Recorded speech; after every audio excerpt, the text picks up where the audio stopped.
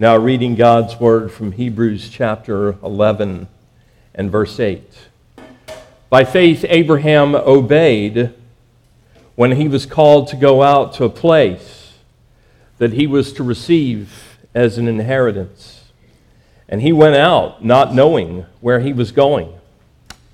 By faith he went to live in the land of promise as in a foreign land, living in tents with Isaac and Jacob, heirs with him of the same promise.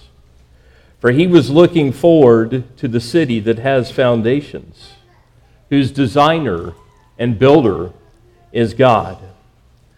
By faith, Sarah herself received power to conceive, even when she was past the age, since she considered him faithful who had promised.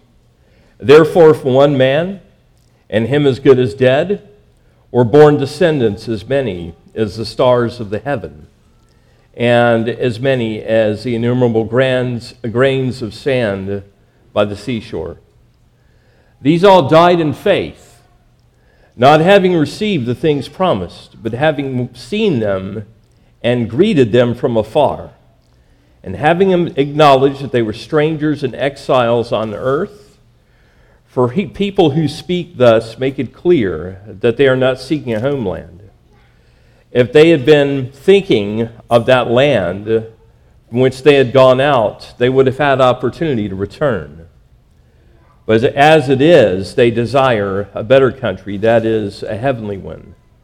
Therefore, God is not ashamed to be called their God, for he has prepared for them a city. By faith, Abraham, when he was tested, offered up Isaac. And he who had received the promises was in the act of offering up his only son, of whom it was said, "Through Isaac shall your offspring be named." He considered that God was able even to raise him from the dead, from which, figuratively speaking, he did bring him back. May God bless the reading and the preaching of his word today. I read a striking quote this week from a Christian counselor who suffers from a progressive disease. And she writes, "Many Christians are not comfortable with the reality of ongoing difficulty." Now, I think I might modify that slightly to say that many people are not comfortable with the reality of ongoing difficulty, but I do believe that this is true of Christians, that many of us are not comfortable with the reality of ongoing difficulty. And as I've thought about the lives of the people that we read about in Scripture, and especially the life of our Lord, these are lives, by and large, of ongoing difficulty. One of the features that we read about Abraham throughout the Scripture is that his faith is often tested.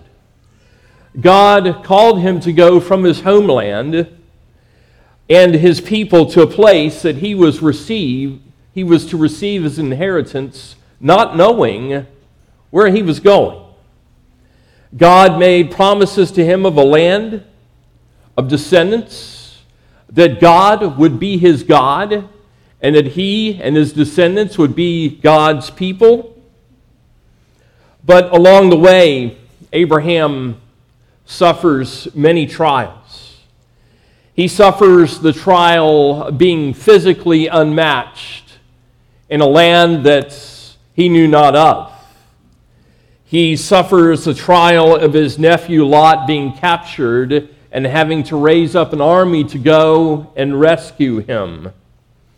He suffers the trial of discord in his own household, of infertility, of his wife predeceasing him, and living in tents in foreign lands.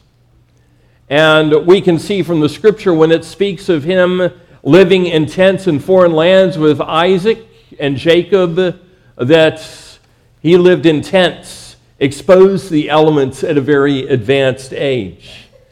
Besides this, we have the singular trial of him being commanded by God to offer up his son Isaac for sacrifice to the Lord.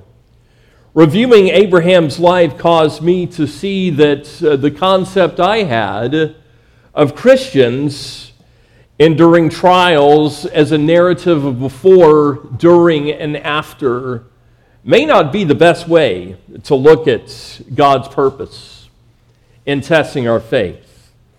What I mean by this is how I've often looked at the saints experiencing trials and testing of their faith is I've looked at their life, how their life was before they experienced such difficulties, how they reacted to and interacted with the Lord during such difficulties, and what change took place in their life as a result of such trials. And I don't think that's a bad way or an invalid way to look at the Scripture.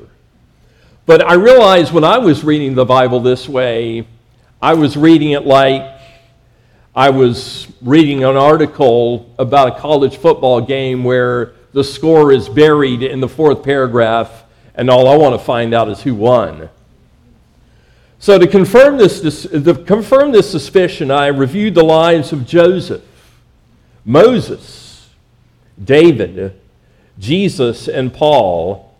It seemed that none of them had this perspective on life where they mostly looked for the after of the before, during, and after of the trials that they faced. And just to make sure I wasn't off track on this, I started rereading John Bunyan's Pilgrim's Progress. Christian is relieved from the burden on his back when he encounters the sight of the cross on page 36 of my edition of Pilgrim's Progress. And for roughly 300 or so pages after that, he runs into one difficulty after another. And his only mechanism that he has for coping with such difficulty is to rely on the all-sufficient grace of God in Jesus Christ. We aren't guaranteed that hardship or difficulty or suffering is going to decrease in this life. And I realized that this was a promise that I was looking for that was not made to us in Scripture. Instead, we're guaranteed something far, far better. We're guaranteed that God is our God, that He will never leave us or forsake us, that His grace in Christ is all sufficient for us, that His Spirit will comfort us and strengthen us, and that He will bring us to our heavenly inheritance where we will stand before Him without spot or wrinkle or blemish. And this will be worth every trial, every heartache, every moment of physical pain, and all of the suffering that we experience in this life.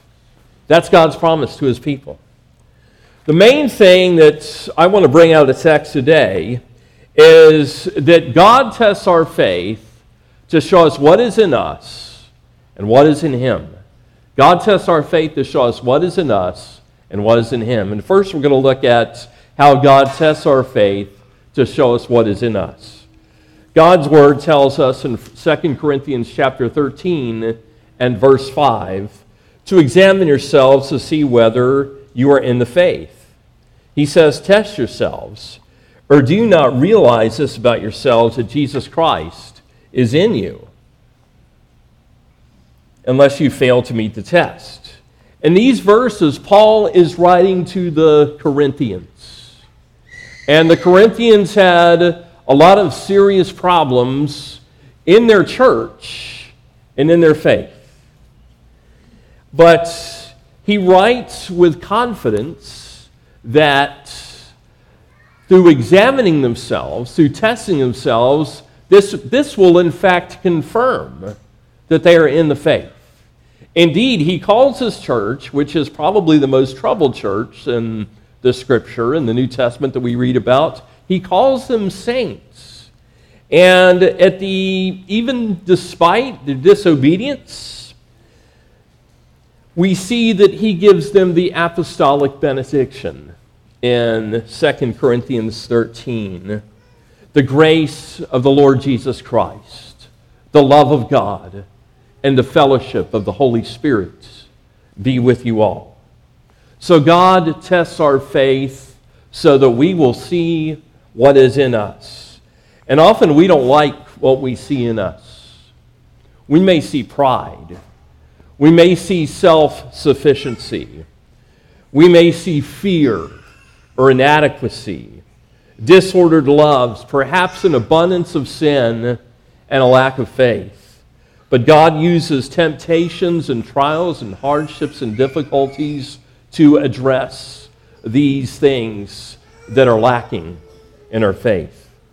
Consider what James says in James chapter 1, verses 2 through 4. Count it all joy, my brothers, when you meet trials of various kinds, for you know that the testing of your faith produces steadfastness. And let steadfastness have its full effect, that you may be perfect and complete, lacking in nothing. Or 1 Peter 1, verses 6 and 7. In this you rejoice, though now for a little while, if necessary, you have been grieved by various trials, so that the tested genuineness of your faith, more precious than gold that perishes, though it is tested by fire, may be found to result in praise and honor and glory at the revelation of Jesus Christ. Or Romans chapter 5, verses 3 through 5. Not only that, but we rejoice in our sufferings, knowing that suffering produces endurance, and endurance produces character, and character produces hope. And hope does not put us to shame, because God's love has been poured into our hearts through the Holy Spirit, who has been given to us. And finally, remember these words by the Apostle Paul, that we must through much tribulation enter into the kingdom of God. You see, what Scripture refers to as trials, testing, tribulation, are all tests of our faith. Abraham's faith was tested. The faith of those whom we read about in the Bible was tested, and if we are saints in Christ Jesus, our faith will be tested as well. Just a few verses back, in Hebrews chapter 10 and verse 38, we're reminded that the just shall live by faith. We are reminded that we are to live a daily life of actively trusting in Jesus Christ alone and receiving Him and resting on Him for salvation as He is offered to us in the gospel. According to James, our faith is tested so that we may be made mature and complete, lacking in nothing. And Paul tells us in Romans chapter 8 that all things work for good in order that we might be conformed to the image of His Son. So let me summarize all this before we move on. The Bible makes it clear that our faith is tested. This doesn't mean that God is tempting us to sin or God is provoking us to sin, but through His providence, He is calling us to respond to Him through the circumstances of life in faith and obedience. As He orders the details of our lives, we're often faced with difficult situations. At the time we encounter them, we see no apparent purpose behind them. And yet one of the main purposes of Hebrews chapter 11 is to show us that our fathers in the faith were also faced with such situations that had no immediate explanation behind them. But we're exhorted to respond in faith as they did, even when circumstances suggest that we might do otherwise. Yet often our faith is weak, and we find ourselves reluctant to rely upon Christ. We're often unbelieving and even rebellious in the face of seeming impossibilities. When our faith is tested, we find out what is in ourselves. We begin to see in whom we really trust and in whom we really look to. We see what we really value, but also God shows us what is in Him. God shows us what's in Him. God knows even more than we do our faithlessness, our tendency to doubt His word, our unbelief, in our rebelliousness. The point of our faith being tested is not simply to show us where our faith is lacking, but it is to show us that where our faith is lacking, that Christ is sufficient, that Christ is enough, that God is all that He promises to be in us, to us, in Christ Jesus. It is to wean us from trust in ourselves and delighting in the things of this world, and from our own strategies of trying to live our lives independently of the lordship of Jesus Christ. And it is to give us a well-grounded assurance that we are indeed in Christ by faith, and that nothing can separate us from the love of God in Christ Jesus our Lord. So as we think about this today, I want us to look at the context of the verses that we read earlier. Prior to Hebrews chapter 11, Abraham has been held up as an example of faith in Hebrews chapter 6, verses 13 and 14.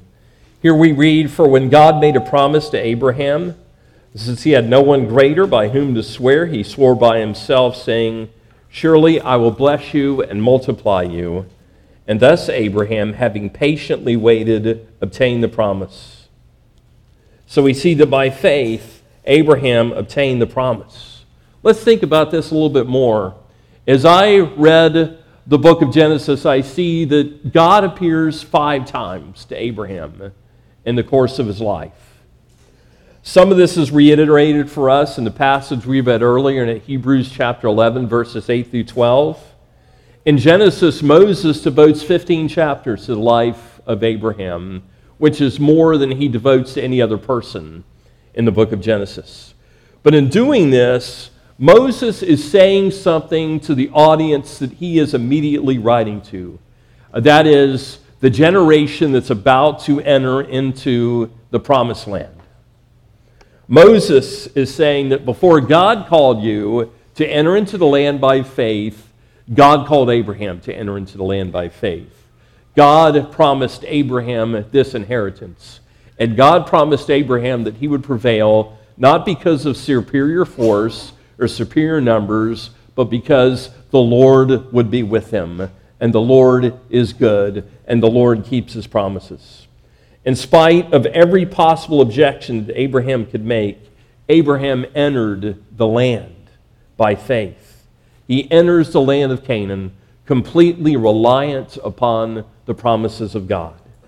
Abraham models the way for them, trusting in God's promises, going into the land of Canaan by faith. So this is what Moses is doing to the original people he's writing to, is he's showing Abraham as the model of their faith. Abraham entered the land by faith. You are able to do the same because you serve the same God. So Abraham prevails in accomplishing the promises of God, not because of superior numbers or resources, but because God called him. He trusted in the promises of God, he obeyed God, and God blessed him. And as we look at the book of Hebrews, this is exactly what the Hebrew Christians are being exhorted to do. Remember, these are Christians that are Jewish Christians, and they have been called out from the temple worship, from the priesthood, from the sacrifices, from all the Old Testament ordinances that God is moving on from to worship Jesus Christ as a fulfillment of all the temple and the sacrificial worship. But to them, they appear small, insignificant, suffering persecution from the Jews and from the Romans, looking more like a cult rather than the people of God's promises. But they are called to trust in the promises of God. They are called to trust in God's promises, to leave this land of the priesthood, the sacrifices, the old covenant worship, and join with God's people, Jew and Gentile, in realizing all the promises of God in Christ Jesus, despite overwhelming odds against them. And now, I want to get more into the statement of Hebrews chapter 11 and verse 17, when he was tested. This command God made to offer up Isaac seemed to contradict the promises of God. It seemed to completely do away with the means that God chose to fulfill his promise. After all, it's through Isaac that the descendants are going to come. And if there is no Isaac, how are the descendants going to come? How are these things going to happen? So God asks Abraham to give up what is most dear to him. In verse 17, he asks him to give up his only son. Now, why does the text say his only son? Abraham had Ishmael. He would marry after Sarah died, and he would have more sons. But this points to the uniqueness of Isaac. This is the same word that the King James Version translates in John 3:16 as the only begotten son. It points to the uniqueness of Isaac in accomplishing the purposes of God. Isaac was unique because Isaac was the son of promise. There is a sense in which Isaac is irreplaceable. So this is a test of Abraham's spiritual understanding. Now, how was Abraham able to do this? We find the answer in Genesis chapter 22 and verse 8. Abraham said, "My son, God will provide for himself the lamb for burnt offering." Now, the how God would do this was not apparent at the time. But Abraham looked forward in faith to the true lamb that God would provide, the lamb without spot or blemish that would take away the sin of the world, the lamb that would be put to death for our transgressions and raised up for our justification. Over the centuries of the church has not read this passage in isolation from the rest of the Bible. But the church has read it in context of how it foreshadows the big story of redemption. As Abraham and succeeding generations of Israelites worshiped God, they looked in faith to God, to the time when the seed of Abraham would crush the head of the serpent, as God had promised in Genesis chapter 3. The true Lamb would be revealed by God through the law and the prophets until the day when John the Baptist proclaims, "Behold the Lamb of God who takes away the sin of the world." This Lamb was foreshadowed by the Passover Lamb, of which the New Testament says, "Christ our Passover was sacrificed for us. Therefore let us keep the feast." While Abraham loved Isaac, by faith, he was able to love God more, trusting that God could raise the dead. We see this in Hebrews chapter 11 and verse 19. He considered that God was able even to raise him from the dead, from which, figuratively speaking, he did receive him back. The word the ESV represents as figuratively speaking is literally parable. God literally could have raised the dead. He does not literally do this in Genesis 22, but he does when he puts his own son to death. This is one of the more amazing things about this episode in Scripture, is that God stays the hand of Abraham from sacrificing a son. Abraham does not have to put his son to death after doing all the preparations that would require, but God does put his own son to death. He who did not spare his own son, but it gave him up for us all, how shall he not freely give us all things? Here we see the proof of God's love for sinful, fallen humanity. God the Father makes the ultimate sacrifice, putting his own son to death for sinful, rebellious creatures, that they may have life in him. In a sense, this is the bigger how question than the question that was before Abraham. How could a holy God be both just and punish sin, and merciful and reconcile sinners to himself? We see throughout the rest of the Scripture that Christ crucified and raised from the dead is the answer to that question. From here, there are several ways that this text speaks more directly to our experience. First is that often the present trials that we face after much experience of walking with God, and they are the greatest trials that we may face. This is perhaps the most surprising insight that this passage yielded for me. After looking more carefully at the life of Abraham, it seemed that the longer he walked with God, the more severe the trials were that he faced. When he obeyed the call of God to go forth and leave Haran and go to the promised land, he was required to sacrifice his past. Obeying the Lord's call meant that he had to leave his home, his relatives, the home of his fathers, and every visible physical means of support that he had, trusting in the promises of God. Now, this is very significant. Although Abraham did not have the written word of God at that time as we do, he also didn't have the encouragement of many generations of Christians to learn from. He went forth on the promises of God. But it was after many years of walking with God that Abraham faces his most severe test. He's asked to offer up his son to God. He's not only asked to give up his past, but he's asked to give up his future. To place his future and the descendants of his future into the hands of God. It seems like the popular picture that we have of the Christian life is that the longer we walk with the Lord, the easier it's supposed to be. But look at the trials of faith that people experience later in life. Terminal illness, the death of a spouse, financial reversals, outliving a child. These may happen to young believers, these may happen to unbelievers, but it seems that these are the kinds of things that happen to people who have been walking with God for a long time, disproportionately. And why is this? It's because when our faith is tested, it is gain for us. We're enabled by God's Spirit to see that God really is all He promises us to be to us in Christ Jesus. While we may be privileged to enjoy a measure of health and wealth and loved ones in this life, we find that the surpassing joy of knowing Christ Jesus our Lord is far, far greater than we thought it could ever be.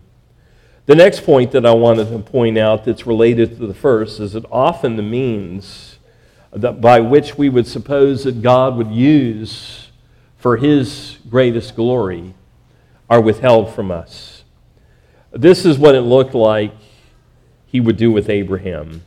He promised that all of the covenant promises would be fulfilled through Isaac. And yet Isaac is about to be gone.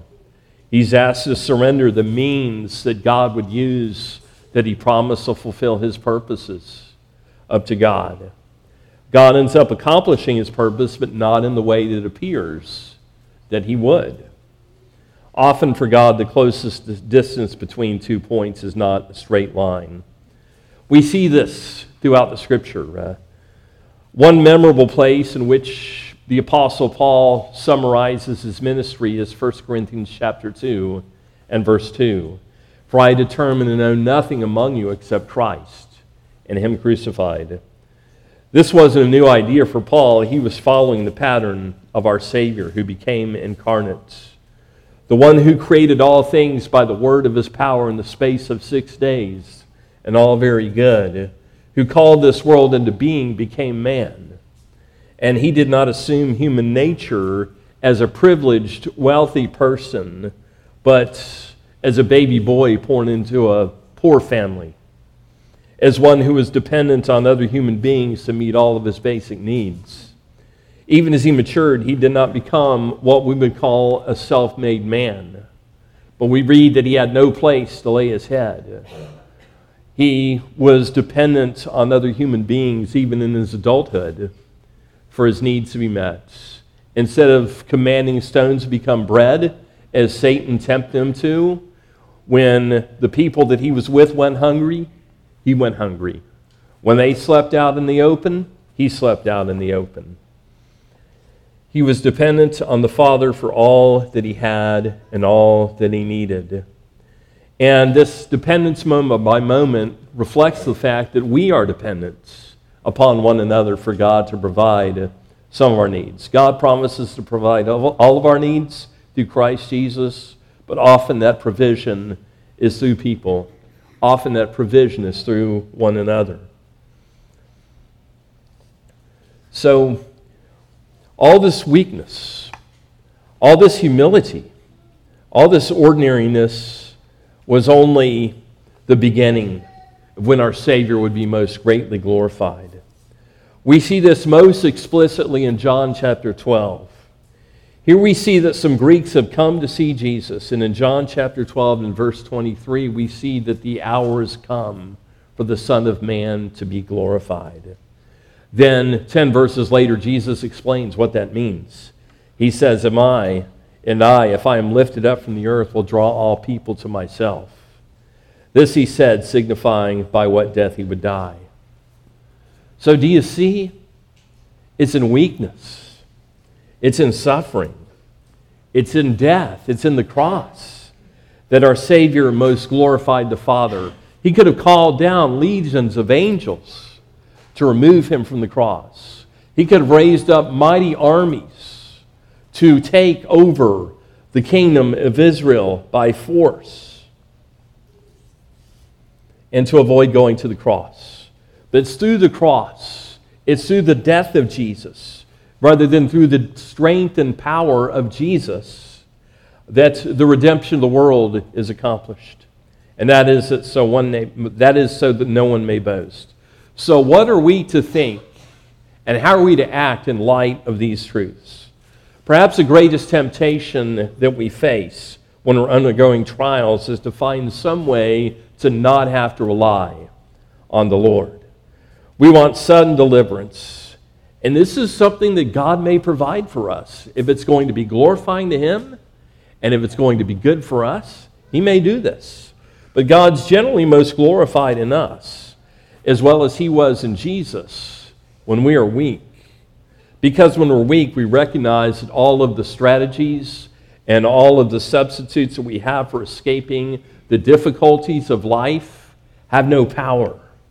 We realize that all the attempts that we make to mask our pain are ineffective at best and harmful at worst. Because your deepest problem is not the physical pain that you suffer from. It's not the chronic illness that you may be enduring right now. It's not that you don't have enough money, whatever having enough money means. It's not that you have the wrong friends or that you only have a few friends. It's not that you have the wrong job or that you don't have a job.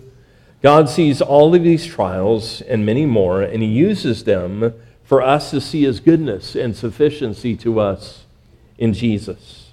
By doing so, He often relieves us of our earthly comforts, so that all we have left is a word of His promise. But the word of His promise is, I will be with you always, even unto the end of the age. The word of His promise is that nothing can separate us from the love of God in Christ Jesus our Lord. And we have a tangible sign and seal of that today as we take the Lord's Supper together. Not only do we have the proclamation of the Word that God's promises are true and God's promises are for you, but we have the opportunity to eat and drink by faith, to appropriate those promises that God has made to us in Christ Jesus, that His body is given for you, not just for an indistinct mass of humanity, but His body is given for you, and His blood is shed for you. This is what we celebrate today at the Lord's table, that God is true to His promises, that Christ has died, Christ will risen, and Christ will come again. And we can feed on Him by faith with thanksgiving as we come to the table together. Let us pray.